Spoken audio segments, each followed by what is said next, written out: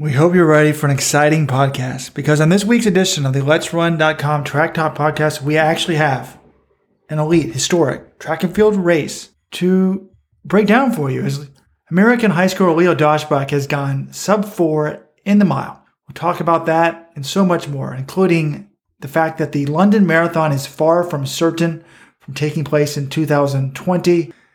The Ingebrigtsens will be running in the Impossible Games coming up. Des Linden has revealed that she has 19% body fat. Is that a key reason as to why she won Boston in 2018? Nick Simmons and Lee O'Connor have both gotten married. What's the best way to recover from your workouts? Have you been doing it wrong all these years by putting your hands behind your head? And last but not least, we found out that the Japanese college coaches live with their teams. Which NCAA coach would you most want to live in your college dorm? This week's podcast is brought to you by the LetsRun.com summer training program. Folks, it's coming out soon. John Keller, the great man, the one that inspired us to start this website, the one that took us from being terrible in high school, terrible in college, well, not us, my brother Weldon, to 2806 in the 10,000, helped pace 2 women's world records, helped dominate the Ivy League for 10 years, and so much more. He's coming out of retirement to help you train in high school, particularly for high schoolers and colleges. So check that out on the website in the weeks ahead. And also buy some shoes at the Let's Run shoe site, letsrun.com/shoes. Robert, you're selling yourself short. Helped you become the cross-country coach at Cornell University. We had a period of dominance. You guys are back and will be coaching.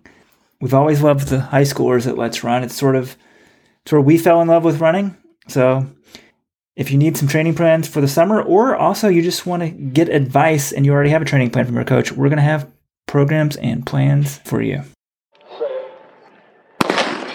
Welcome to the show, everybody. But let's get right down to it. We actually have new dad, Weldon Johnson, here. Can't guarantee he's going to be here the whole show, so let's start with the big news of the week.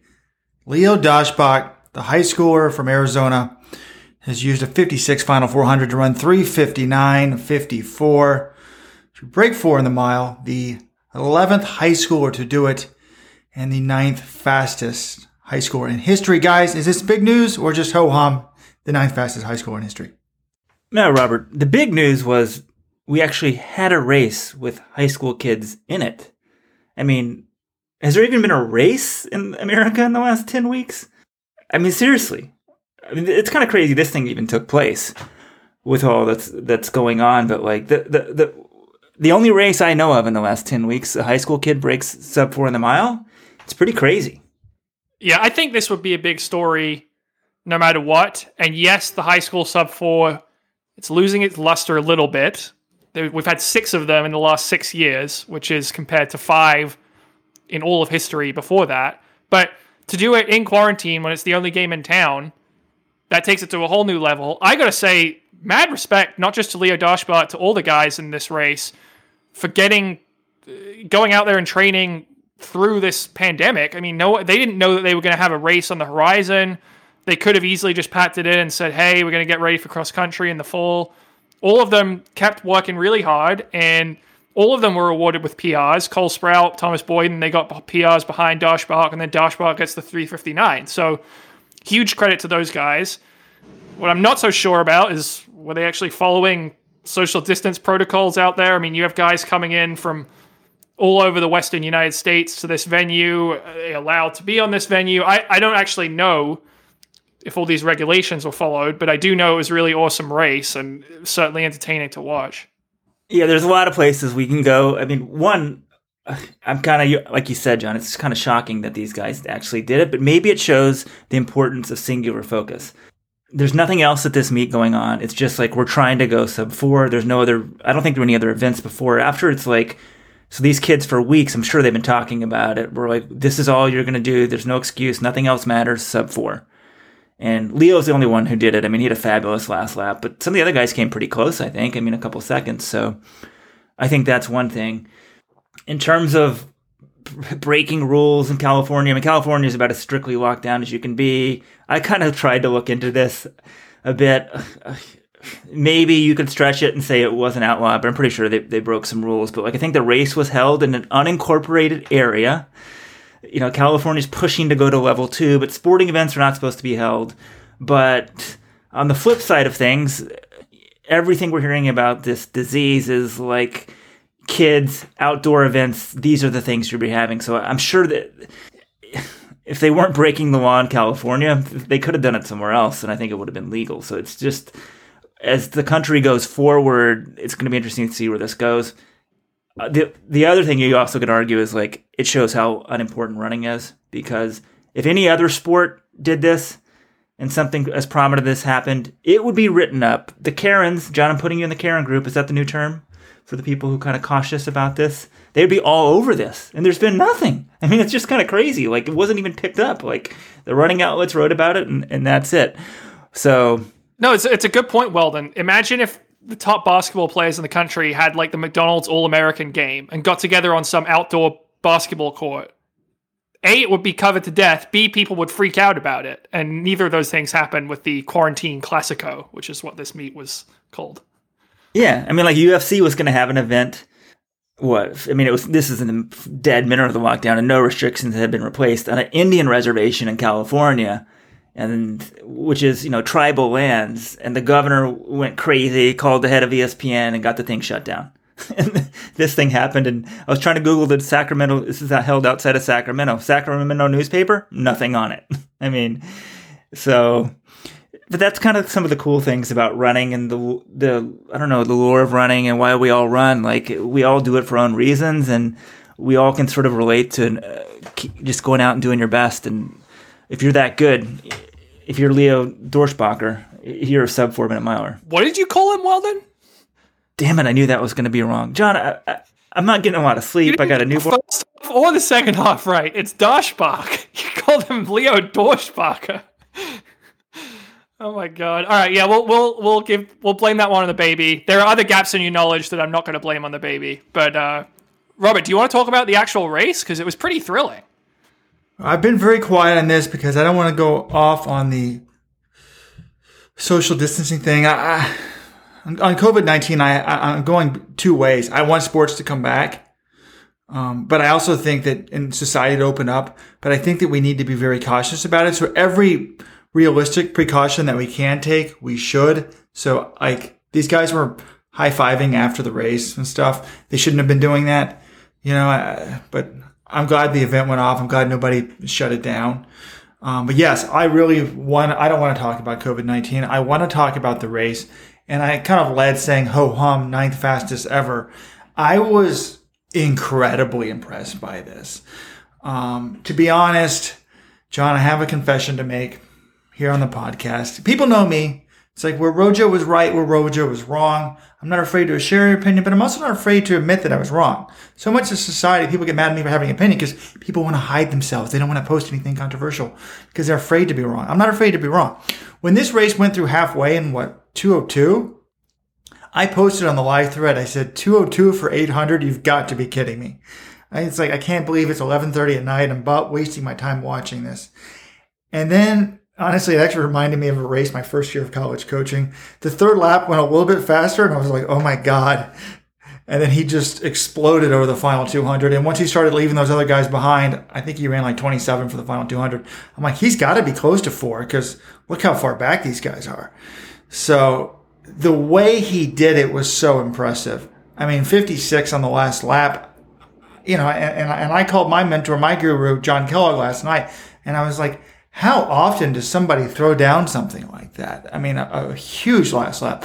Obviously, 11 guys have gone sub 4, but I don't think 11 guys have gone anywhere close to doing it like this impressively with that big of a last lap. Obviously, Alan Webb has 55 last lap in that 3:53 mile. Jim Ryan also, I think, ran a 55 at the Kansas State meet when he did it in the high school only race. So he's not Jim Ryan or Alan Webb. But if you look at that high school list, I'm putting him 3rd or 4th right after them. This was certainly one of the most impressive sub 4s. And Robert, you said you're not afraid to admit when you're wrong. I'm not afraid to admit when I'm right. And if people listened to this podcast last week, you asked, is anyone going to break 4 at this thing? You guys kind of laughed. No, we're in quarantine. No way. I went out there. I said it was going to happen, and it did happen. So just credit where credit is due. But I agree. So watching this race, I was thinking the same thing that you were, Robert, I was like, they're going through, it was like 8:09 and 2:02, I think. So a little closer to even pace, but still behind.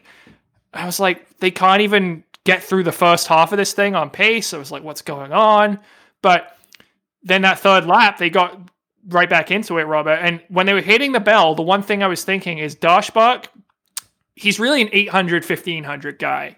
You know, he's ran really well in cross country last fall, one of the fastest high school 5Ks ever on a cross country course.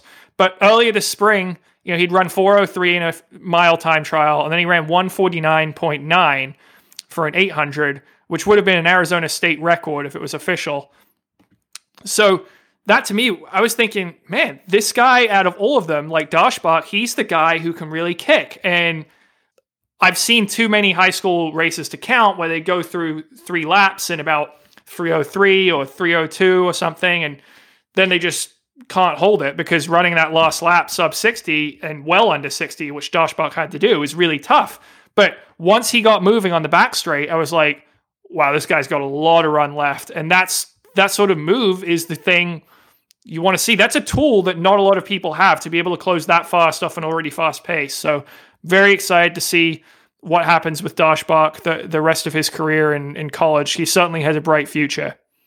Did anyone else sort of, I don't know, kind of shake their head and go, oh, of course Andy Powell got him? I didn't shake my head. I don't know why I would, Andy's a good guy. I was just impressed. But no, Andy Powell, people thought, oh, Oregon's getting all these top recruits. I mean, he coached all these top milers, Centrowitz, that sort of stuff. And now he moves on to Washington. They've never had the pedigree of the University of Oregon. They don't have Phil Knight behind them. He's one of the top mid-distance coaches in America. And you're like, is he going to be able to get the top kids? And so, you know, once I see he breaks sub 4, I'm like, oh, where's he going to college? And I'm like, wow, nice pickup. And also when you're recruiting, it's hard distinguishing talent, right? There's a couple guys who can run 404, 402, but the guy who can kick 56 and win it, you may not be able to spot that. So it's just a great pickup for Andy Powell all along. You're going to expect big things from them. But, you know, at the same time, I guess Andy Powell had a big sub 4, one of the last maybe the last sub 4 guy. No, not Matthew Maiden. He wasn't the last one, but you know, he hasn't. Reed Brown, he was the last one. So, well then, I know Robert always says I'm in the bag for Andy Powell. I'm not in the bag for him. I just think he's a good coach. Obviously, he's a very good recruiter because you look at the guys. So I looked at this sub 4 list. It's pretty amazing how many of them committed to Oregon when Andy Powell was there. So number 1, Alan Webb he went to Michigan. Jim Ryan went to Kansas. That was obviously well before Andy Powell's time. Number 3, Drew Hunter committed to Oregon but ended up turning pro. Reed Brown committed to Oregon. Matthew Maton committed to Oregon.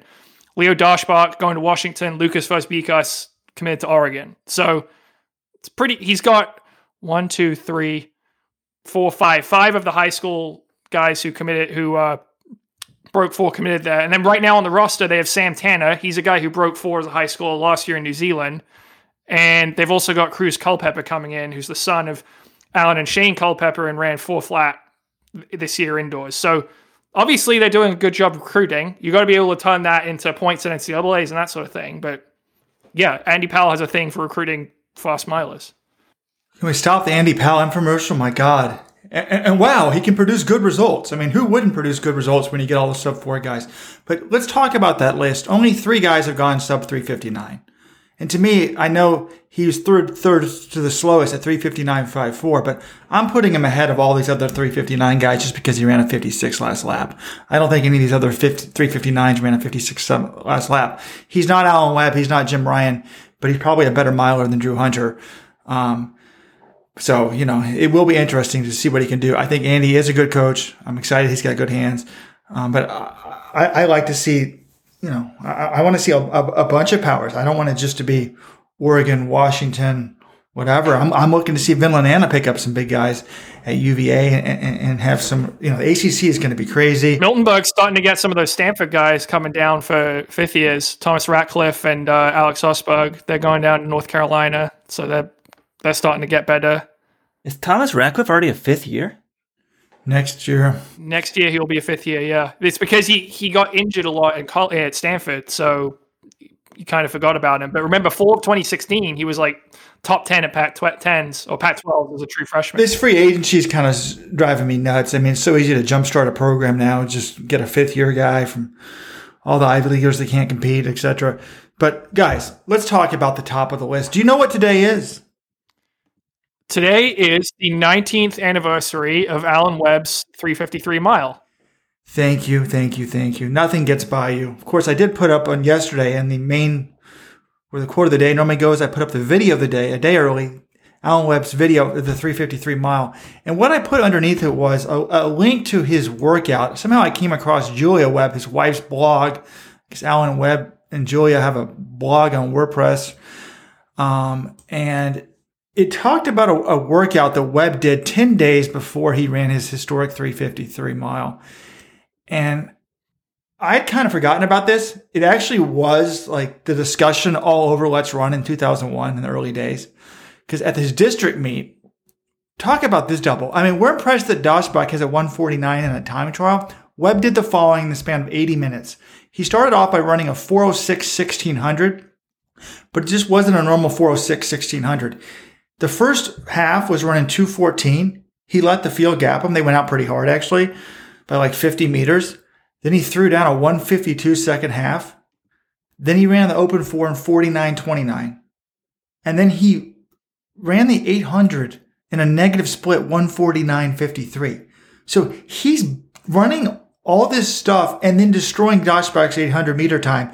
And Doshbach's an 800 meter guy. This is insane. And this journalist, Pearl Watts, saw it at the time and predicted that, sort of thought that Webb would break Jim Ryan's legendary 355 record. So I called up John Kellogg last night, and he's recently moved here to Baltimore, so I'm seeing him a lot more.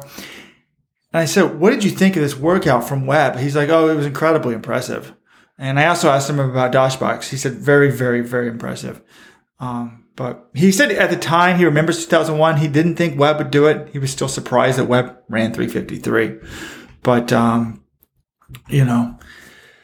asked Kellogg, what do you think the best guys in the world would close in? Webb was closing a 214 and 152. And he reminded me of some of the best closes in history. They're ridiculous. Let's quiz John a little bit here. John, first of all, do you know what pace for 800, the 1500 meter world record is? The 1500 meter world record. I'd say about 150.5 or something like that. It's close, just under 150. So it's like 149. So you got to be able to run, 149 the whole way. I mean, I think I was looking at the Olympic final. Well, John said basically, look, he's like the best guys in the world can close in 146 off of a slow pace. And then he reminded me of a post that he had made, or I think it was an article we wrote, I think in 2012 or 2016. Anyways, the fastest final 800s of a 1500 that he can think of.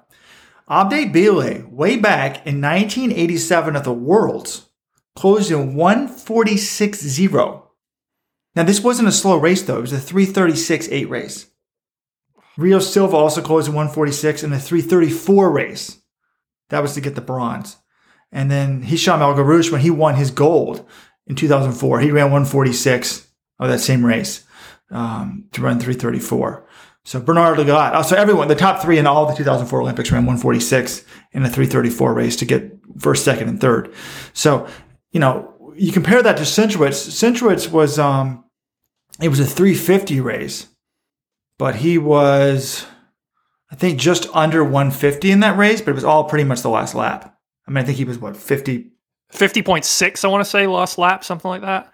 50.61, I think he was just under 59 high on the next to last lap. So really just the last lap, but, still incredibly impressive stuff. Robert, you're talking about 2001 Alan Webb. So it's interesting. After I did the video conference with Alan and with Dathan Ritzenheim, with Ryan Hall last week, which you guys should all check out if you haven't already. But I got an email from a reader. Wait, John, you got to plug your stuff a little bit better. That was fabulous, man. In case you guys don't know, we had the big three. Alan Webb, Dathan Ritzenheim. Oh, man, I'm tired. Who's the third member of the big three? Who'd I say? Ryan Hall. There we go. All on one podcast, all on a video thing. So if you look in the podcast archives, it's last week's podcast. And there's video of it. John, it was great. It was tremendous. One of the best things I've heard on Let's Run. Oh, maybe since the week before when we had Dina Castor, American Goat. Oh, the week before that, Jim Ryan. Great stuff in the podcast archives if you guys are looking for some great content.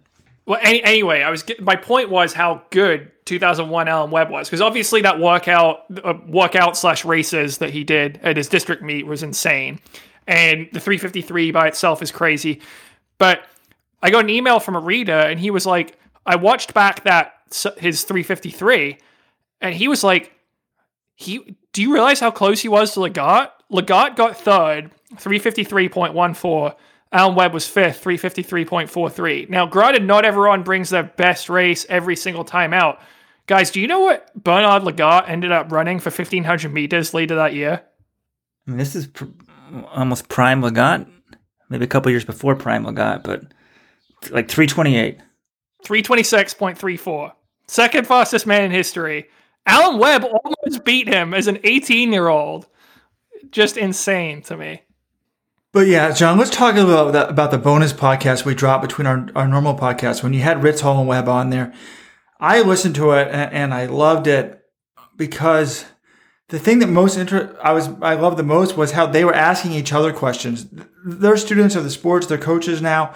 They had the same questions that I had, or some of the same questions, and they wanted to know this and that. And they had a lot of similar experiences about getting the best out of your body, kind of wondering, well, what would you do if it was a paced race? But maybe they wouldn't do well in a paced race. I just thought it was really, really, fascinating on so many levels. What I thought was interesting, Robert, is Alan Webb. This is a guy who's run 3:46 for the mile, which is just ridiculous time. No one on planet Earth has run faster since he ran that time in 2007. Yet he can't understand Ryan Hall running 59:43. He's like, I watched that race. You're just clicking off like 4:33s, 4:34s. How'd you do it? And I'm like, how'd you go out and run like 55s, man? Like people are these accomplishments. They're like just as insane. But it's kind of interesting to see him. Like he can't fathom a 59:43, but I think a lot of people can't fathom a 3:46. But John, that would be my one criticism of your podcast. You keep, just like you're all over Andy Powell, you keep sort of exaggerating the greatness of this 346. I'm not saying it's not great, but let's convert that to a 1500. It's not, plenty of guys have run faster than that in the equivalent in the 1500 since then. You act like he put up a time that no human has run. Yes, plenty of them have run it recently in the 1500. Just I don't know. I guess I'm drawn in by the nostalgia and mystique of the mile, Robert. But and you're right. When I hear 346 is basically like a 330, right? So when I hear it, I shouldn't be as impressed, but I am. I don't know. 346. If it's so easy to do, why doesn't someone else go and do it? It's sort of shocking it hasn't been done, like at pre or something. I see this debate both ways, but maybe with COVID-19, with all these challenges, somebody could throw some money out there. We'll just the Kenyan runners are hurting. We'll be like, all right, here's 10 grand. Put up a camera on a track and go at it. No, the biggest thing that Robert has to support his point is Yomif Kajelcha, a 10K guy, decided he wanted to run a fast mile last year and ran 3:47.01. If he can do that, yes, Timothy Chariot can go out and run 3:45 or 3:46. And using John Kellogg's 1.0802 conversion, the 346.91 does convert to 330.07. So, yeah, plenty of people have run faster than that. Let's talk about why a lot of people haven't done it. And I'll get into this. And I got a little bit of flack by a few people on Let's Run. I started a thread saying, should there be a tiny asterisk next to Doshbach's mile time? Because someone on the message board posted out, look, these guys started in lanes. And they don't normally do that in miles. And, based on my reading of the rule book, it may have been an indoor rule book, and I'm looking at the World Athletics, not the high school rule book. You're not supposed to start in lanes for a mile. But that's one of the reasons why people don't run faster in the mile. I've been saying for years they should start in lanes, particularly at pre. You line 20 of the world's best milers up, 9 meters from a turn. They have to fight for position, and then almost all of them are going to run way extra ground. And I put a screenshot of the first turn up. Some of these guys are running, probably half the field is in the middle of lane 2 for the first turn. So you're running a lot of extra distance, plus you're fighting each other. So run the first turn. So then you want, like, you're getting out really, really hard, maybe running 13 seconds or something for that first 100 when you don't want to. Yeah, and by the way, can we, watching the Allen Webb 346 race, can we talk about how bad the rabbiting, we'll talk about getting out. It's amazing that race ended up being historic. The rabbiting was so bad. Those guys went out in 52 seconds or something? A little crazy. So, and Webb, though, he went out in dead last. It was so impressive. And then just started picking people up, and then just slammed that You're last talking about lap. pre-classic. This is not the 340. I was like, why are you talking about the 346? You mean the 2001 pre-classic? Yes, I watched that. The one thing I was thinking, I'm like, oh my god, they do this these days in the Diamond League. Like, they've been doing this for years. The Rabbit in the 1500 has been way ahead, and no one wants to go with him. I don't think he was that far ahead, Robert. Wasn't it like, I thought he came through in 55, and no one just followed him. It was 52. No. Yeah, 52 or 53. Oh. It's way too fast. Well, the announcers got it wrong then, because they said he hit the time he was supposed to. Maybe he hit it for 800. For 800, it slowed Okay. down one. Yeah. All right, guys, we started with the positive news. Let's go to some negative news. Hugh Brasher. Brasher. It's pronounced Brasher. We got a proper Brit upset with my announcing. I mean, his dad is an Olympic steeplechase champion. It's like, I learned this at an early age. I would think it was pronounced Brasher, but you learn in Britain coming up, it's Brasher. So just setting the record straight. Okay. Hugh Brasher. Ajay Wilson, Shailene Flanagan. No, you said Shailene. You're still doing it, Robert. I know I'm a nerd about this stuff. Anyway. So what did I mispronounce about Shailene Flanagan's name? How do you say it? It's Shalane, not Shailene. Shailene. Shalane. Anyways, the London Marathon director, Mr. Brasher. Was that on purpose, or was that because you forgot? Oh, I'm having trouble saying it. It's right. Brasher, right? Brasher and Dorschbacher. I mean, Okay. Yeah. Anyways, he has sent a letter out to the entrants to this year's race and admitted that this year's race is far from certain. And if there was anyone that was going to hold their race this year, I was assuming it was going to be London. I still think that they're the most likely to hold an elite-only race. More likely than New York, even though New York. Oh, yeah. And to hold an elite-only race. So if they can't hold a mass race, say, well, at least we'll do the pros. Yeah. Because they have a ton of money. But I really want something to happen in the fall. But not going to lie, I am concerned about. We talked about it in last week's regular podcast. I said, look, to me, it's simple. You have to test everybody. And if you can't, maybe what I didn't make clear was, if you can't test everyone, then I don't think you hold the mass race. So hopefully the testing improves, virus dies down, but I'm not very optimistic about these events happening, but we still have a lot of time. I think that if some of these other sporting events, some schools start opening up, people may be a little bit more confident. But the thing that scares me is, they're saying the more you get exposed to the virus, like the heavy breathing, the choir practice, that's a lot worse than sitting next to on a plane with someone who's not talking. This choir practice in Washington State has become the Alberto Salazar of this podcast. I feel like we mention it every single week. I'm pretty much like a COVID expert now, But yeah, the choir practice. All of your that's all I writing hear knowledge about. has been replaced with COVID knowledge, yeah? Are we going to talk about who won the NCAA cross country? We'll get to that, well then. But anyway, no, I was optimistic this week about races coming back. I was reading something about, the duration of exposure matters and the intensity. That's what people are thinking. Obviously, outdoor exposure is considered very minimal risk.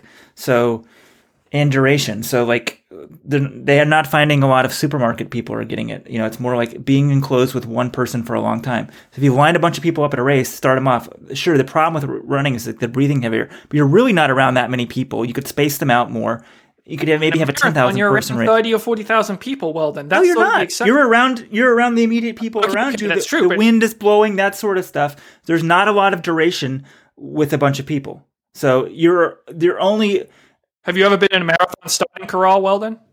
I would say you'd space out a little more. That's something you could do there, right? You could have a mask on there because they're also measuring these things. At the choir practice, no one's wearing a mask. You could start, everybody could wear the thing at the start, take them off at the run, have a little more spacing. I think there's You ways need we a can lot have races. of space for 30,000 people. That's like... I said maybe we do 10. Maybe we do 10,000. I think you'd have to have any sort of mass element.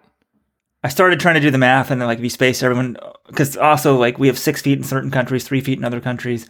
if you space everyone 3 feet out and, like 8 across the road, you go back pretty far. It's like miles. Yeah. Well, no, I think Weldon's got a good point here in the sense of you could really change things up. The people are trying to have let's open up society. Well, we still need to take huge precautions, like wear a mask, make everybody wear a mask for the first mile or something like that. Weldon says you're not around people, but you could be running the whole race surrounded by the same 5 people. Now, you're not going to be around 30,000 people, but, the wind's blowing. I do think there's a risk there. But, yes, I would space them way out, like have it go all day long. I mean, I get... Yeah, that's an option. Robert, I go to the grocery store. I'm in Connecticut. Last state shut down. It's way more crowded. They've reduced restrictions. There's probably a couple hundred people in the grocery store at any moment. Now, granted, not that many around me, but at any point, there's a couple people around me, definitely probably within 6 feet. So grocery not breathing that is heavy. Necessary. You need to get food. Running is a luxury, Weldon. Agreed. But the point is, with these fleeting contacts, are you getting it? So, I've got a big announcement, guys. I went to a restaurant last night. Eat in? What was the situations here? What's the specifics? Yeah, outdoor restaurant. I was shocked. My town has seating for 3 people and 3 tables. Well, then they set some up on the sidewalk, and there's maybe 5 tables, and we were shocked. Like, we were able to get a seat. Nice. Me, the wife. Did you get a babysitter or sister-in-law? No, the baby. And oh man, I hope my wife doesn't listen to this podcast. She was worried. She felt people were judging because there was a baby at this situation. I'm like, we're outdoors. Everything says this is great. We saw a neighbor who drove up. The post office is right there and kind of gave us a salute. I'm like, oh, this guy's applauding us. He thinks this is awesome. We're out. We're back. Like, America's back, baby. It was just an eye-opening experience. I hadn't been to a restaurant in 10 weeks, maybe more. I mean, was there a waitress or waiter? Were they wearing a mask? Yeah, they had. So it was outdoors. So yeah, the guy even came and brought you bread and water. They had that guy and the waiter. They had a mask on, but they're kind of above us leaning over. We did not have masks on once we sat down. So, but that's the thing. Outdoor seating is allowed in Connecticut, right? Like, there's different precautions. But I think there's a way. For sure, I posted on Let's Run this week. We can link to this thread. Are there any races going on? And people are like, hey, there's going to be a race so-and-so.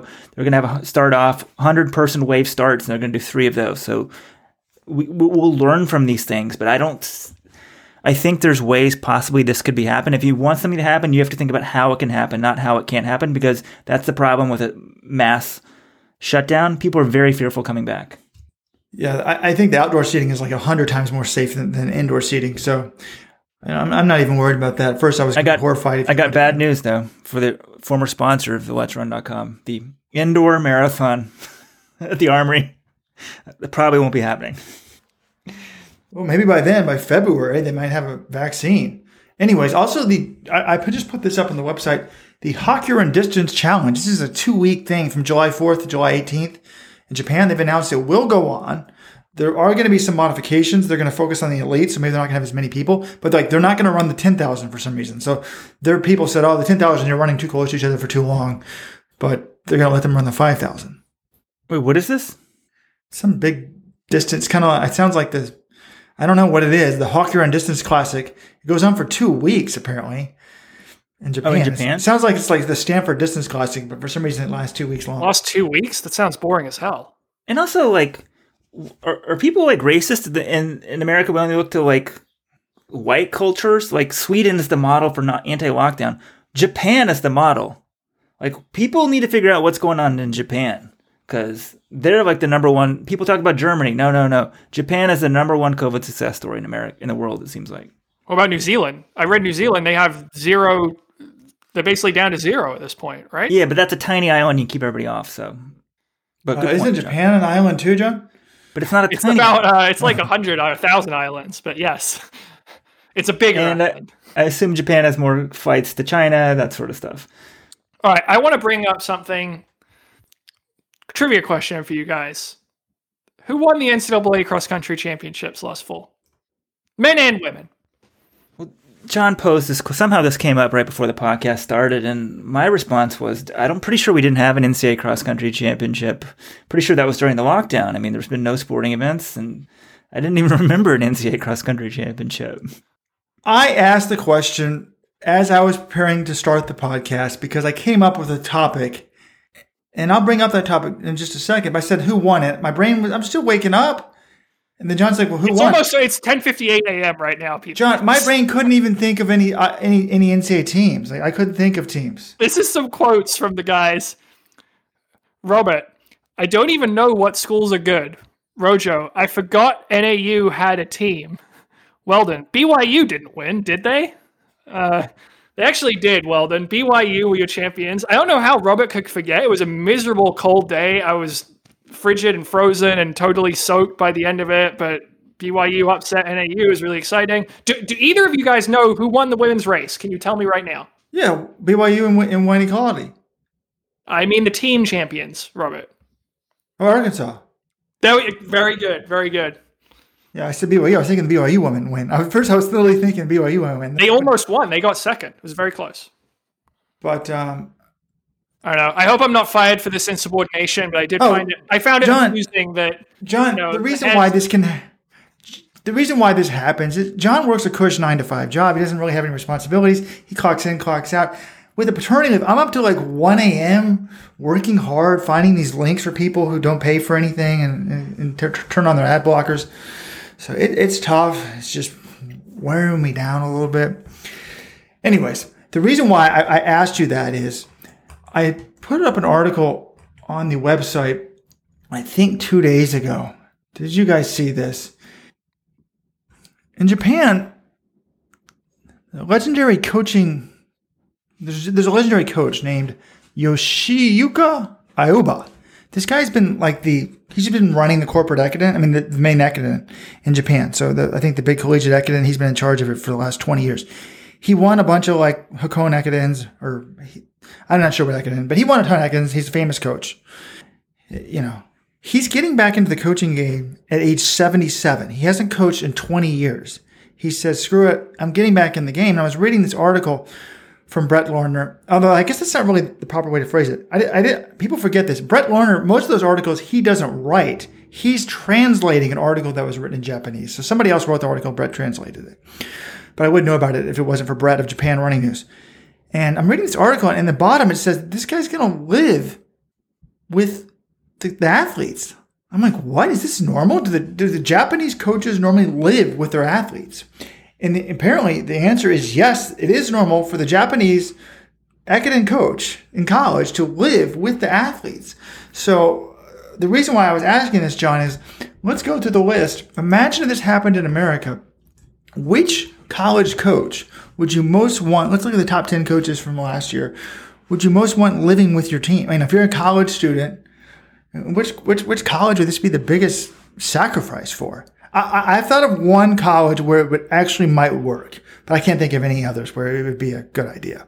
Oh, I'm looking at these. I think there's a couple where it could work. So I feel like Mike Smith vibes pretty well with the NAU guys. I feel like that wouldn't be a big issue. Let me see. Notre Dame, Sean Carlson, he's still pretty young. I think you could see him chilling with those. Ed Eyestone, I know he's a lot older, but he went to BYU. They're all part of that Mormon culture. Maybe I'm sounding ridiculous, but I don't think, obviously it'd be kind of weird, but I think the funny ones, I'd love to see Martin Smith live with the Iowa State team. Wetmore with Colorado would be really interesting as well. I don't know. Those are my thoughts for the men's side, at least. What does that mean, live with them? They're in the same dorm or same building or same house? My bet is they have some dorm and they've got slightly nicer digs or something. There's an actual apartment type thing. That'd be my guess, but I don't know if it's just a regular dorm. It sounds like a terrible arrangement. Well, I just was thinking, I guess most of the top teams are pretty locked in, but back in the day, those Arkansas boys like to throw down a few beers and stuff afterwards. Maybe the team's a little bit more focused now, but this could be a real problem. You say the coaches are younger, but then the kids, they're going to go out. Coach sees you come home late. I was thinking the easiest would be BYU because of the Mormon culture. These kids aren't even drinking caffeine. They're not even having Cokes. Now, I was saying that, but then, on the women's side, maybe I was thinking the coaches don't want to see the athletes drinking. But for the women's side, for BYU, it could be the opposite. Coach Taylor, how do you say her first name, John? Diljit. She's not Mormon. So the athletes may see her throw back a Coke or something and be horrified. So, I'm not sure. I was thinking BYU, they live a clean lifestyle, I'm curious about the rules there. If you're not Mormon, but you're on BYU's campus, is that like, are you not allowed to have caffeine or alcohol, or do you have to abide by all the rules? And then once you get off campus, you're good. I honestly, I probably sound totally ignorant here, but I'm sure we have one listener who knows about BYU. Maybe they could let us know. Yeah, no caffeine, no alcohol. They can have pork though, right? Yeah, they can have bacon? I think so. That's the Jews that can't have... I know. On next week's podcast, we're going to rank the more, I don't know if extreme, the more diligent religious movements and restrictions. We're going to rank them in order, 1 through 10, coming up. Ramadan, I think, is going to be tough to beat, but we'll get to it. Okay, I've got some stuff. We haven't had a thread of the week, and I was looking here at the top threads the last week, and I think this is a way to sort of run through some news that we can kind of get through. I don't have to go through all these in order. First of all, congrats. Once again, Robert Johnson started the number 1 thread of the week. Did the Olympic Channel just unknowingly reveal how Des Linden and Yuki won 2018 Boston? Des has a 19.6 body fat percentage.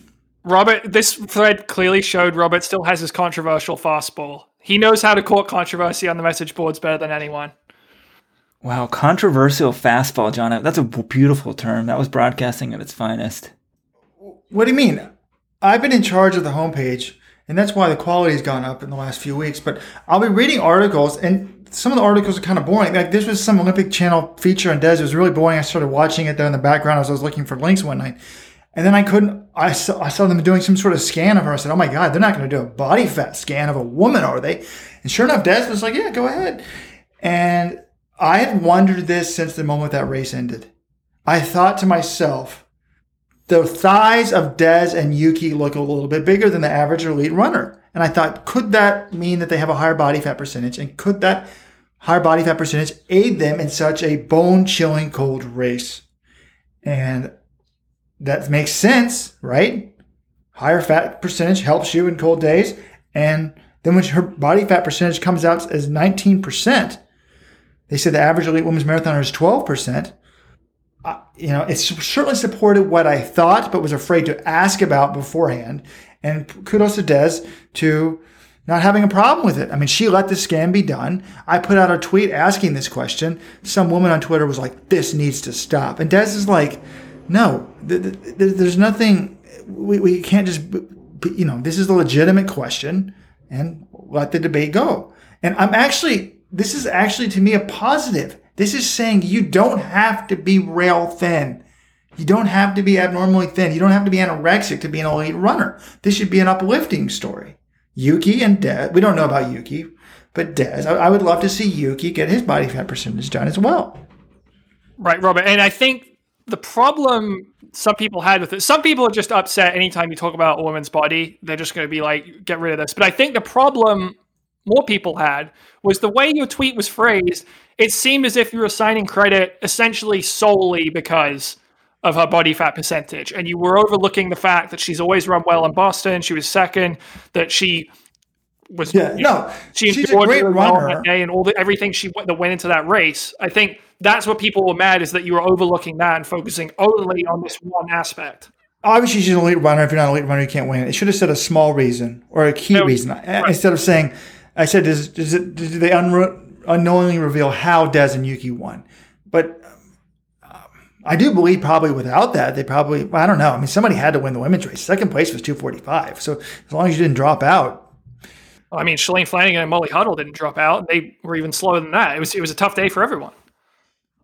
So did you say Des chimed in on Twitter and said this is perfectly reasonable discussion? Well, she didn't quite say it like that, but she told the person to back off.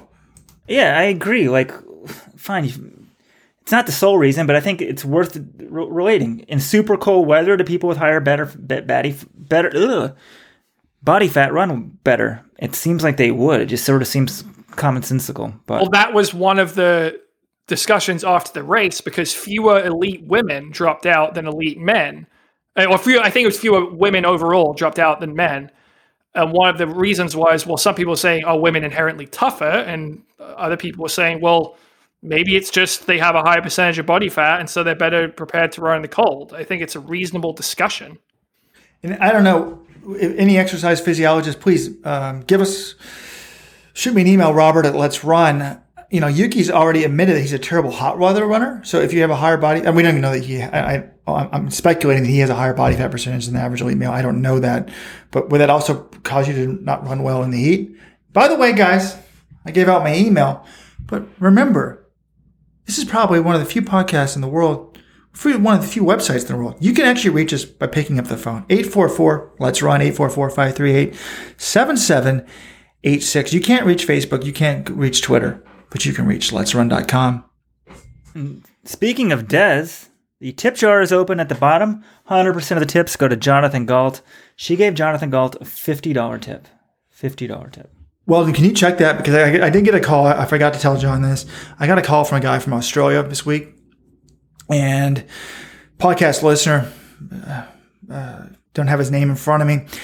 Now, I think he was mistaken about one thing, because he said he used to race John Kellogg all the time back in the day in Virginia. I don't think John Kellogg's ever raced in Virginia, so he must have my John Kellogg confused with another man.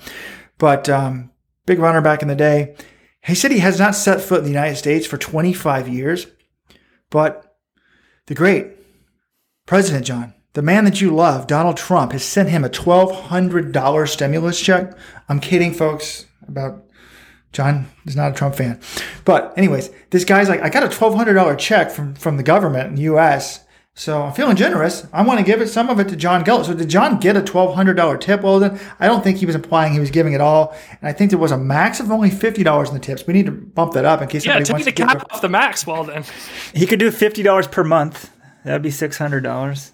We can probably negotiate a way to get the full $1,200. I feel like that's also, I don't know, if someone wants to donate any of their stimulus check, that should probably go to people in need. I would say give half of that to some sort of COVID relief effort. I'm not hurting compared to, a lot of people in this country. The true humanitarian, Jonathan Galt. Anyway, let's talk about some more running, guys. Impossible games. Or Weldon, you want to keep going with your list of threads here?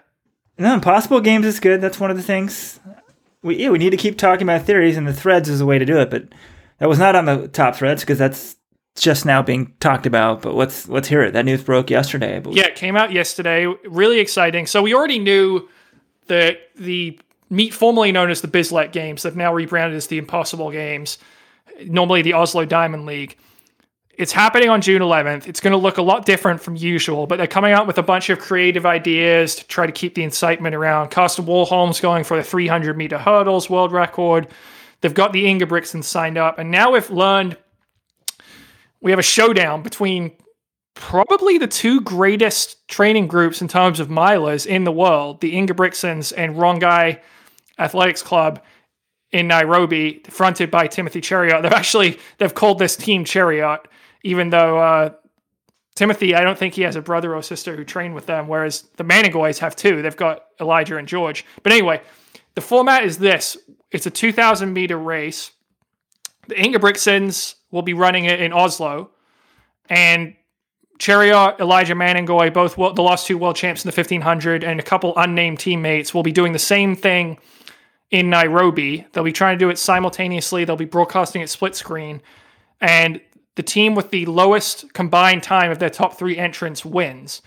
And Robert has a sick and disgusted look on his face, and I think it's probably due to the fact that Nairobi is at altitude and Oslo isn't. Is this your issue here, Robert? There's certain things I just don't understand. I put this up and it's been a day and I still don't understand it. This seems like the dumbest thing ever. People are all excited about it. Ingebrigtsen versus Cheruiyot. First of all, I wish it was called Manengoy because I wish both Manengoys were in there. Anyways, but how is this possibly going to work? How can somebody running at 6,800 feet? I know the Kenyans are pretty damn good. 800 feet. How in the hell are they expected to beat somebody at sea level, John? That should be like a 7-second wipeout. Robert, have you learned nothing from our recent podcast? Jim Ryan. All right, Kip Keino ran 3:34 at 8,600 feet in Mexico City. Now, was it 7,300 feet? I think it was 7,300 feet. Anyway, our whole debate about that was if you're training and based at altitude year round, you're probably not going to be as affected Well, you're not going to be as affected, but you're going to be affected. Is this a level playing field? No. But is Timothy Chariot a lot better than these guys? Yes. Elijah Manningoy at his prime, was he a lot better than... We don't know if he's at that level right now, but I'm saying it could still be a race. Is it completely fair? No. But could it still be fun? Could the Chariots... What if the Team Chariot wins? They can just say, suck on this. We beat you guys and we were racing at altitude. That's like just a total bowler move right there. I thought perhaps they were doing it. I'm still not sure. Is one of the Ingebrigtsens trying to run a 1,000 meter time trial like a few hours before this? So he's going to be tired. So they were doing this to try to make it more fair. I didn't see anything about that. One of them's going off to Steve Cram's European record, I think. I keep hearing about a 1,000 meter record that one of them's going for. So I thought one of them was going to run a race first and he'd be tired. Like otherwise, this didn't make any sense to me. I think you're writing off the Chariots. They could still win. This will be a great, overcoming obstacles story. It's some kind of racing. It's exciting. I mean, I don't want to just shit on something as soon as I hear about it. I think it sounds like a fun idea. I'll watch it for sure.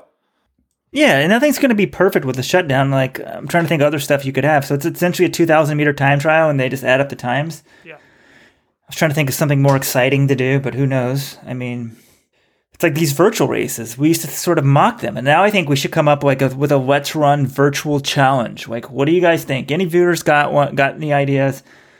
Email us. Email me, weejo@letsrun.com. But we should have some sort of Let's Run virtual race challenge that's somehow different from the average virtual race. I mean, some people are doing these race across your state, but somehow we should combine a bunch of shit and rank it or something.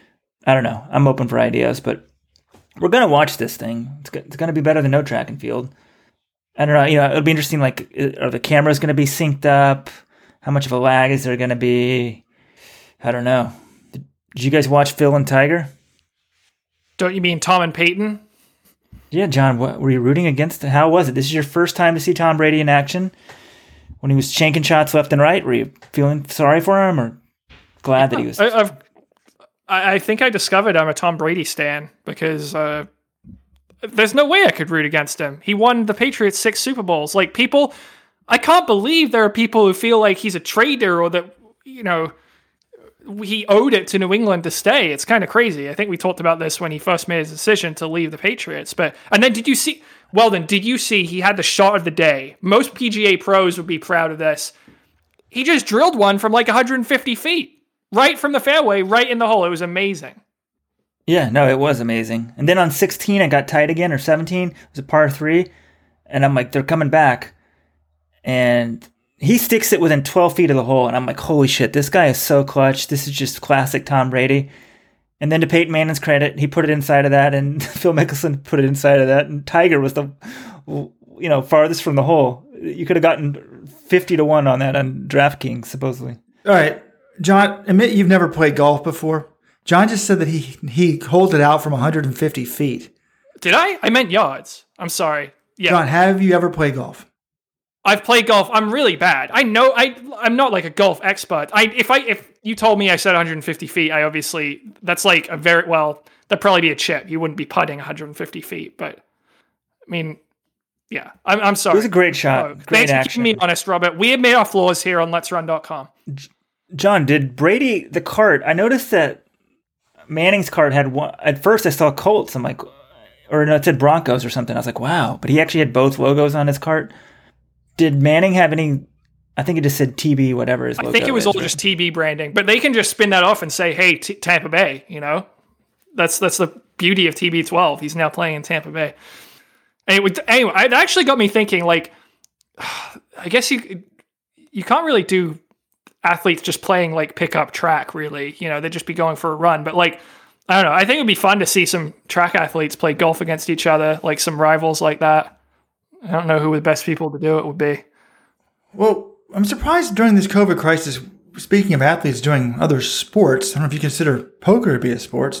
There was that one week when Matthew Centrowitz played poker with some pros. It was broadcast online, and he lost I think it's $25,000, right? Dollars. And I'm surprised we didn't talk about that one. That'd be awesome. I demand, if Centro's listening, I'm sure Centro's a weekly listener, I would absolutely watch Matthew Centrowitz playing poker again, and preferably a bunch of pro runners. Can we just get well, I can't. I was going to say let's get the USA 1500 finalists, but I know that probably like half that field would not be able to buy in there. But like, can we get some of our top Olympians playing in a high stakes poker game? John obviously doesn't know the history here. My hand is going up, baby. Get me in that game. I may not have the money they have, but if someone buy me and back me in that game, I'll take my chances, baby. John has no idea that Weldon once. Does John know this? Robert, we need to do like a 20 for 20. It's the Let's Run 20th anniversary. We should start doing little segments on like the history of Let's Run, key moments in Let's Run history, and this would be one of them. Let's Run was bankrolled in the early days when Weldon won 6 figures in an online poker tournament, John. 6 figures, Weldon? So I will say, we don't want the IRS coming after us. No, John, I reported on my tax return. It's amazing. You won the multiple tournament. years, professional gamblers. 3rd place, John, 3rd place. I negotiated a deal at the end, though. So that really did change the fortunes of Let's Run because I was, a young single guy, no money. I'm $100,000 in the pocket, and Robert and I had a house together in Ithaca. We're like, all right, let's keep this website going. For years, yeah. It really took off. So, did you ever consider playing the World Series of Poker, Weldon? John, you can look me up. I've cashed at the World Series of Poker before. No. Wow, it's hard to impress somebody. Like the other day, no one knew I ran 2806 for 10K.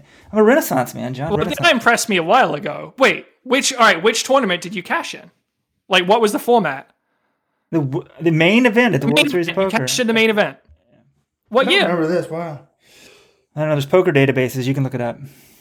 I was shocked. I have a couple caches. I did not play many live tournaments. I have a lot of caches for 5 figures. Not a lot, but a couple. Wow. I played in the Let's Run Poker tournament at the 2016 trials. We hosted one of those in Eugene. That was fun. But we didn't want to tell you, John, about his background so he could take all your money. I went out pretty early in that one. Although during COVID, I played in the shout out to former Let's Run or Cornell runner Joe Walsh. Robert, Joe Walsh has some of his buddies have a poker thing. I bought in for like $10 and did. All right, this is what I want. We need to have a Let's Run online poker classic. We need Weldon. We need Centro. Ben Rosario showed up and played at the 2016 trials. I'm sure he'd be game. And we just get a camera on everyone and they talk shit. This would be amazing. This would get us through the crisis.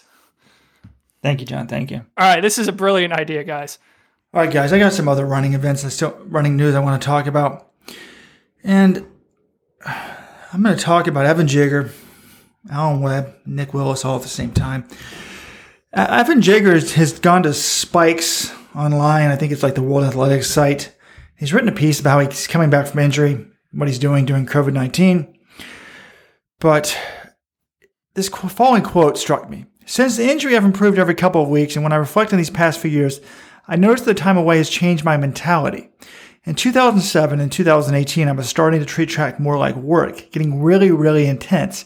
And that came from trying to be so professional. I wanted to do every little thing right. It took the enjoyment out of it a little, but I've realized I can be lighthearted and have fun at the same time as being dialed in. And I do think like an injury sometimes or a COVID-enforced break can help people, because I do think like when you get all in, you get super focused. I don't know. People are like, oh, it's helping me to eat, to watch what I'm eating and to not go out. But I think, I'm going to ask you guys, do you agree with me? I think you can overdo it. Do you agree? And I think sometimes people think, oh, I got focused and I ran faster. You may have been running faster anyways. It may have nothing to do with, you getting an extra 20 minutes of sleep. And I'm not saying that being more dedicated isn't important, but I think you can take it too far. Agree or not? Of course you can. Evan admitted this at the 2016 Olympics. When he was first becoming one of the world's best steeplers, 2015, everyone was thinking, oh, this guy, he could win worlds. He was running 8 flat. And he just admitted, hey, I was putting way too much pressure on myself. I was saying, this is the only thing in my life that matters. He's freaking out. And he got but he had a discussion with Pascal Daubert, the assistant coach at the Bauman Track Club, before the Olympics. And he was just like, look, you got to relax, man. You can't let this be the only thing that defines you in his life. And that was his attitude going into the 2016 Olympics. And he had one of the best races of his life and he won the silver medal. So I'm sure it's the case with other athletes, and managing that is part of putting together a good career. Yeah, and I think we had an article about some race walker that was contemplating suicide. I mean, a lot of athletes get obsessed. They think of themselves only as their time. And I think that's really, sort of unhealthy. One of the things actually on the podcast from last week that struck me was basically Alan Webb and Ryan Hall both sort of almost admitting to like eating disorders and sort of overly focused on their weight loss. And I just think that's not healthy. But that reminds me of the podcast. I think one of the reasons why I just loved Hall, Ritz, and Webb, all three of them, is those guys were working. Not that everyone doesn't work hard, but you knew they were working really hard. The highs and the lows, you could see it in the emotions. Whether they had a great race, a bad race, you knew they were crushing themselves, killing themselves to be good. They weren't necessarily. Well, I guess Ryan was a pretty smooth stride, but like when Sunter runs, it looks so effortless. And we don't ever, like when he's not running well, he just sort of doesn't race. So we don't see his lows. We don't know, like Hall, Webb, and Ritz to me remind me of like a super talented version of all those Let's Run lifers who want to be the best, but they don't have the talent to be it. Like these were guys that were grinding it out, trying to be it. And I sometimes that's not healthy. I think you can overdo the training. Well, Robert, I think the point that, sorry, go and finish your point right there. Well, no, I was just going to talk about Nick Willis. I mean, I saw something on, I guess, one of these Spates Dystat. They have like training tip Tuesdays or something. They put some old video from Nick. I think it was from New Balance Indoor Grand Prix or something. He's just talking about his training. He's like, I've been very relaxed in my training. I do mainly just threshold 10K type endurance work, and I just constantly doing short strides. But I don't do like lactic acid intense track stuff hardly ever. He says some guys do more workouts in 1 year than I'll do in 3 or 4. He's like, I may not have reached the same highs as Alan Webb, but I'm much more consistent. And he reached the same. I mean, his PRs are faster except for the mile, and he has 2 Olympic medals. I think he was being nice to him. Yeah. But I thought it was sort of an interesting thing, to think about. Is I think you can want it too bad, you can work too hard, you can be too focused. And I was sort of talking about this with my good friend Chris Lear, college roommate, author of Running with the Buffaloes. And he brought up an interesting thing here. He said, I really think for Nick, we're talking also how Hall, Webb, and Ritzenheim are all fairly religious now. And he's like, I think that the religion it has really helped Nick. Nick was not devout Christian like he is now when he came to Michigan. And Chris is like, I think when he picked it up, it may have helped him get a longer career because you're not as defined by your running. Like he's got something, he thinks there's a higher purpose, blah, blah, blah. It's not just about his times. God has a plan. Chris is like, I think that's a very reassuring thing, And a number of athletes have had strong faiths over the years. I'm not saying that you have to have a strong faith to be a good athlete, but I just thought it was an interesting sort of observation from Chris Lear, who spent a lot of time with these Michigan guys. I think the point you made a little earlier, Robert, about how these guys had ups and downs, we get to see those ups and downs. That's part of their appeal. Because I remember talking to Chris Lear when I was writing my lengthy feature on Alan Webb in his 2007 season. We published that a couple years ago. And he was like, look, people can relate to them. If you see someone like Kipchoge, you admire Kipchoge, but you can't relate to this guy. He looks flawless. He's basically a saint. He never runs bad. He never has a bad day. What runner never has a bad day? I mean, it's very, very rare. If you're a serious runner, I know there's plenty of races where I'm like, oh man, I just didn't have it today, or I felt awful. And generally, pros have fewer of them than us. That's what separates us and the pros. And with Alan Webb especially, but also, Ryan Hall occasionally, they might have a bomb. And you could just, if you're a fan of the sport, you can say, hey, I understand that feeling. And I can't wait for him to get back on the top because then he can look like he overcame that. And maybe it's possible for me to do that as well. And that's not really a feeling. Eliud Kipchoge engenders a lot of feelings, but that's not one of them. The ability to sort of relate to him.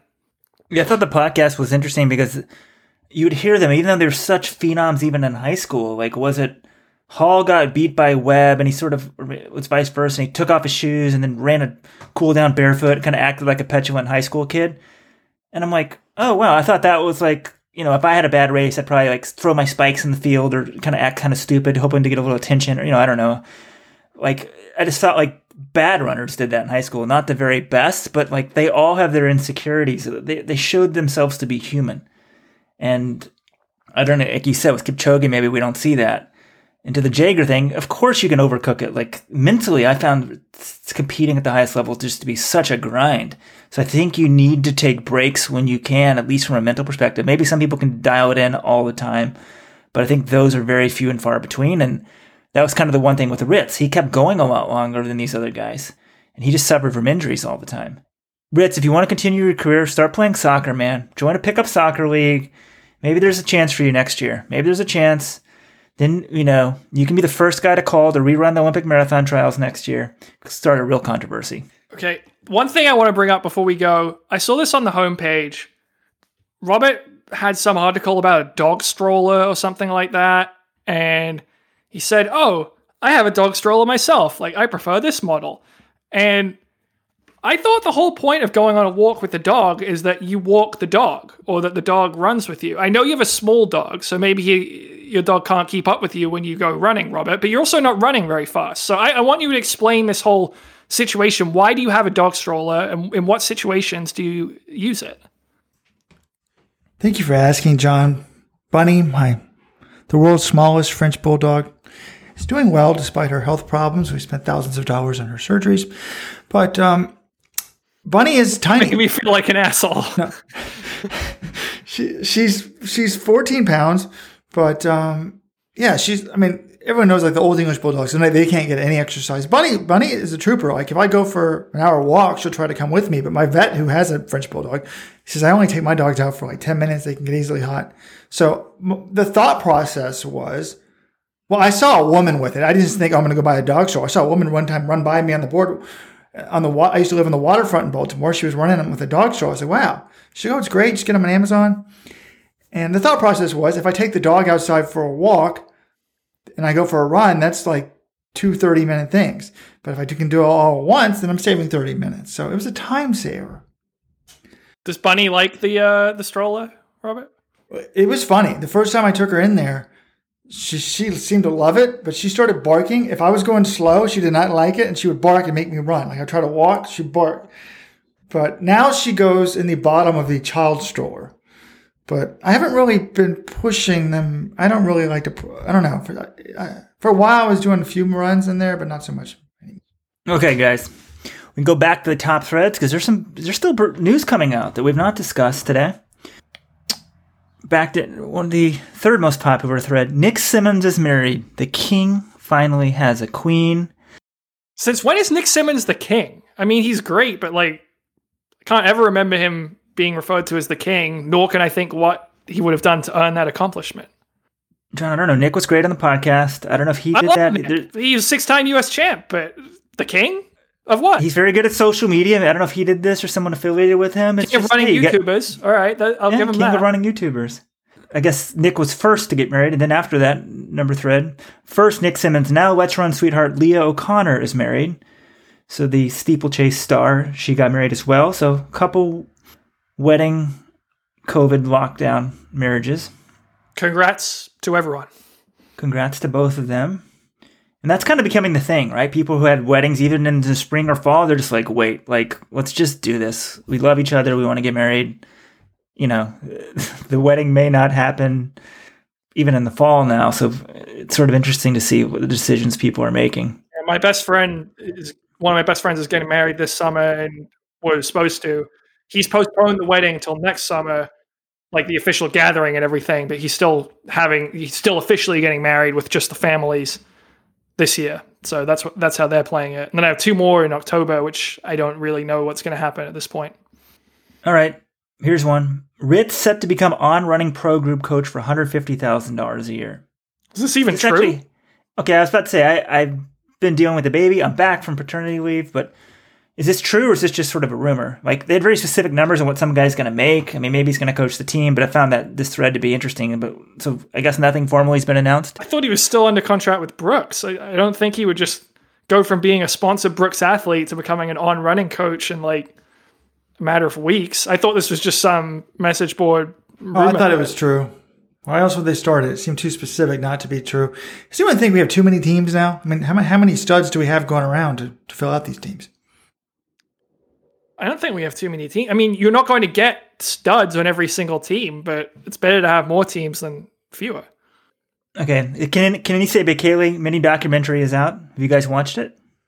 Yeah, I saw it. It was okay. It wasn't amazing. They had the one interesting thing, he was talking, like, he's basically said the 2018 Amsterdam Marathon, when he dropped out with like a mile to go, he said he was hurt in that race. He shouldn't have been running it. And it was like the worst moment of his career, essentially. He didn't even name the race. Like, you had to use educated guesswork to know about it. So it would have been nice to hear him open up a little bit about that more. And a few other things. It was nice. You had some nice shots of him at home, and he had Jos Hermans over, and they had like a bonfire and were cooking out and stuff. It was kind of interesting to see his home, but I wouldn't say it was anything groundbreaking. Wait, speaking of the Ingebrigtsens, this says they both broke the Norwegian 5K road record. Just the Norwegian record, not the Norwegian world record. They went out and did it recently on the roads? Yeah, it was like 13:28 or 13:29 for Jakob. They were running through like an industrial park in Norway. It was pretty low key, but there was a broadcast. There was a race of people behind them as well? I think it was like the field was very small. It wasn't a lot of people. See, running's going on. Okay, but guys. Here's the thing. Like, that was cool, but also normally I just wouldn't care about some Norwegian road race. Like it's amazing how many people were like, Norwegian 5K road record broken. I'm like, this is the most contrived bullshit record. I mean, not that 13:28 on the roads is a joke. Obviously, it's good, but no one would normally care about this time. But because it's happening during quarantine, everyone's like, Norwegian road 5K record. Let's freak out. Yeah, I don't understand why a 13-minute guy running 13:20 something is something I was supposed to hype. Somebody was bashing me yet again on the message board. Every thread, somebody will bash me if given the opportunity.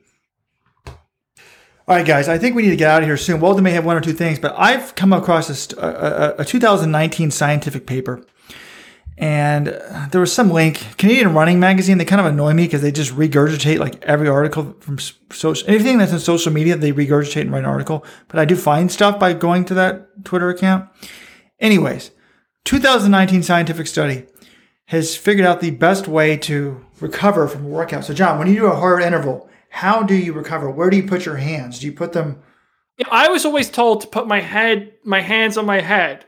Yeah, behind your head. Over. Yes. Put your hands right behind your head, and keep tall. And I was always told that. Some people say they've never been told that. I don't know. I was always told that. Me too. This study says that your heartbeat goes down 20 beats per minute better if you just lean over and put your hands on your knees. But if you're an exercise physiologist, again, email me, Robert at Let's Run, because some people are arguing, well, yeah, that may be the best way to get your heart rate down. But if you're actually like in between reps, you still want to keep moving to keep your blood flowing. So I don't know which is the best way, but it's shocking to me if all these years I've been doing it wrong. Speaking of which, John, I've done my first big track workout, John, in probably 10 years. I've gotten in. I'm a little disappointed. Mike McManus and Hoka must not be listening to the podcast. I did not get the free Hokas, but I did what everyone should be doing. I went to letsrun.com/shoes and I purchased a pair of my first carbon fiber plate shoes, John. I've got the Carbon X, and I got them the very first day. I did 12 by 400 on the track. You've got the shoes that propelled Alafine Tuliamak to Olympic trials victory. Is that what you wore? Yeah. Because I'm running way fast. I did a 7-mile run this weekend, and my 7th mile was way faster than what it normally is. So I'm feeling pretty good. Wait, what was the workout? And I want to guess the times. It was 12 by 400. Now, I have a time goal. I'm trying to do 5K pace. How much rest? I just jogged a 200 rest. I think it took me like 130, 115. All right. I'm going to guess 145 per rep. The 7-minute pace. I was trying to jog them all at 20 flat 5K pace. That's the goal. So that's like what, 140 or something? No, like 135. Oh, okay. Were you hitting them? Yeah, I thought they were kind of hard after 3, but then I crushed out 12. Can we stop this discussion, Robert? Like when we were like 25 in our prime and competing, if people heard this, they'd be embarrassed. Like, no. Like, you can't even imagine like slow runs were at 7-minute pace. Please, we have to stop this. Keep this. I mean, with the coaching site about to launch, again, we have an image to maintain. No, I maybe forgot. We'll reach the masses and more people will come on. But like high schoolers, we got the coaching thing coming out. You guys want to train with the best this summer? Join on.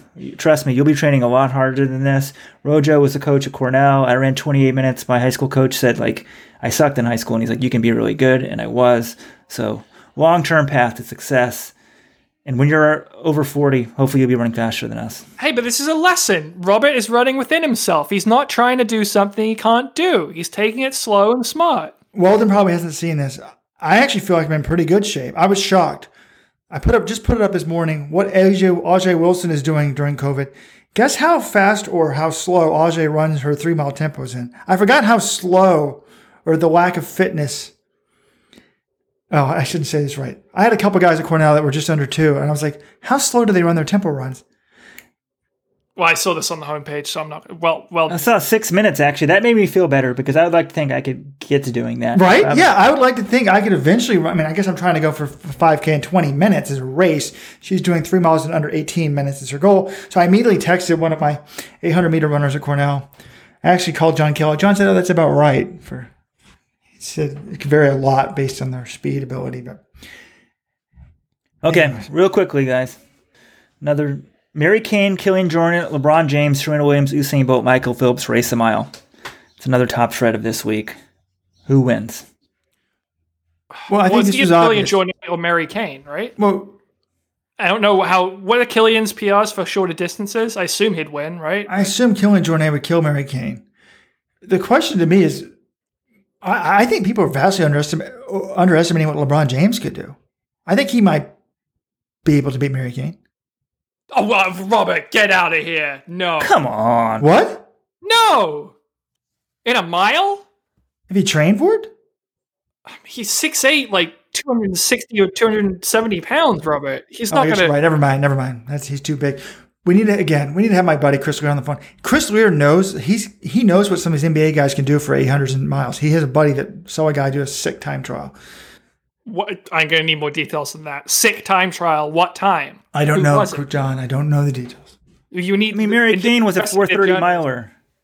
Yeah, no. The idea that LeBron could beat Mary Kane in a mile is ludicrous. But I think LeBron versus Bolt is more interesting. I think Bolt would win. Bolt would probably have his way with them because he's just smaller. But LeBron certainly has run more lifetime miles than Usain Bolt. Oh, I think LeBron would kill Bolt. Bolt looks fat. Did you see him running in Tokyo? My God, LeBron's in much better shape. I think that wouldn't even be close. All right, that'll be probably that's our 2 challenges. We got to get Let's Run Poker Tournament, and we got to get LeBron and Usain Bolt to race each other in a mile. I'm sure the second one will be pretty easy, right? Hey, they're bored, especially if they cancel that NBA season. We'll get that to happen. No questions asked. All right, guys, we do need a deleted thread of the race. Thread of the week, and this is also related to another thread. First of all, I guess Strava made some changes. Not a big Strava guys, but Strava has sold its soul. Should Let's Run take on Strava? Bring back the free Strava with the segments. No, because I think Let's Run should be going towards the pay model. Giving everything away from free is a terrible business model. But guys, I'm reading a thread from, just real quick, about the NBA. There was a thread on Let's Run from 7 years ago. How fast could the fastest NBA player run a mile? My friend doesn't think anyone would run faster than 450. This person says, I think someone could break 430. And then the comparison was, well, let's look at what decathletes can do. Ashton Eaton can run like a 414. But one of the first posts, I used to work for a D1 college basketball team. In our preseason conditioning, we had a couple guys break 5 every year in the mile with no prior running experience. I'm sure most of the point guards will be able to run close to 5 minutes or under in the NBA. I don't know if could someone break 430. 430 is... I don't think 430. I don't think they break 430, but I think you'd see maybe someone in the 430s, I think, for the fastest NBA point guard. So deleted thread of the week, Brojo's, why not put on a road race? First of all, I don't know why that thread would get deleted, but I think this guy made it political and says, well, we're not against the liberal lockdown, all this stuff. But hey, I'm all for, I said, am I going to actually have to race if I say this? Like the first road race in Connecticut, I'll be there and do it. But I'm all for when the time comes to being a road race, and I think some people are going to need to be out there and show this can work, and I'll be one of them. Rojo's got a 5K time. He's trying to break. Is he faster than me right now? This hasn't happened in 30 years. Like, this could be shocking because I don't know. I might have to go train right now. No, we got to do this because this will bring out the best in both of you. Weldon will have to make sure he's in shape to hold off Robert and not, and defend his honor. And Robert, for the carrot of chasing and beating Weldon is almost as big as this carrot of breaking 20 minutes. I think this would be a great idea. I mean, I'm nowhere near 20 minutes for 5K. That's all I can say. For a race? I'm not near it either. I run with you and you run in the set. Well, I haven't run with you for a while, but usually you can run somewhere in the 7-minute range per mile. I feel like you could break. It's not 20 minutes, John. But if that's not, we weren't racing. We were just doing a normal run. I can do 3 miles at 6:30. I don't know. I set a record. I have a GPS watch I've been trying out. I'm going to start killing it in these like product reviews. I'm going to do GPS. I guess I'll have the baby stroller soon. I'm going to be like the guy. I'm going to be like the DC Rainmaker of whatever. And it said like, you set a new mile record. I will not tell you what it said. I cannot tell you. And I was running hard for 2 miles. But the good news is, though, I dropped one of my dogs. I mean, I have a Vizsla dog. It's starting to get hot. She was dragging. I was like, what's going on? So I was trying to run hard all the way home. It was a 2.9 mile loop. And I noticed her kind of starting to labor like 1.3 miles. So I was like, okay, I'm going to cut this short at 2 miles. So maybe the dogs weren't holding me back. All right, guys. Well, I think this was a fun one. Had a lot of interesting discussions. Maybe next week you guys will be able to memorize more than one NCAA cross country champion. But this was good. I enjoyed it, and we'll have more good stuff for you guys next week. And we apologize to those of you who think we dragged on a little bit at the end here, but as a dad of a 2-year-old, I know Weldon's the wife is letting him work right now, so I'm like, wow, the longer we go on, the more he can take a break. I'm sure he loves his daughter, but just a few extra minutes of track talk.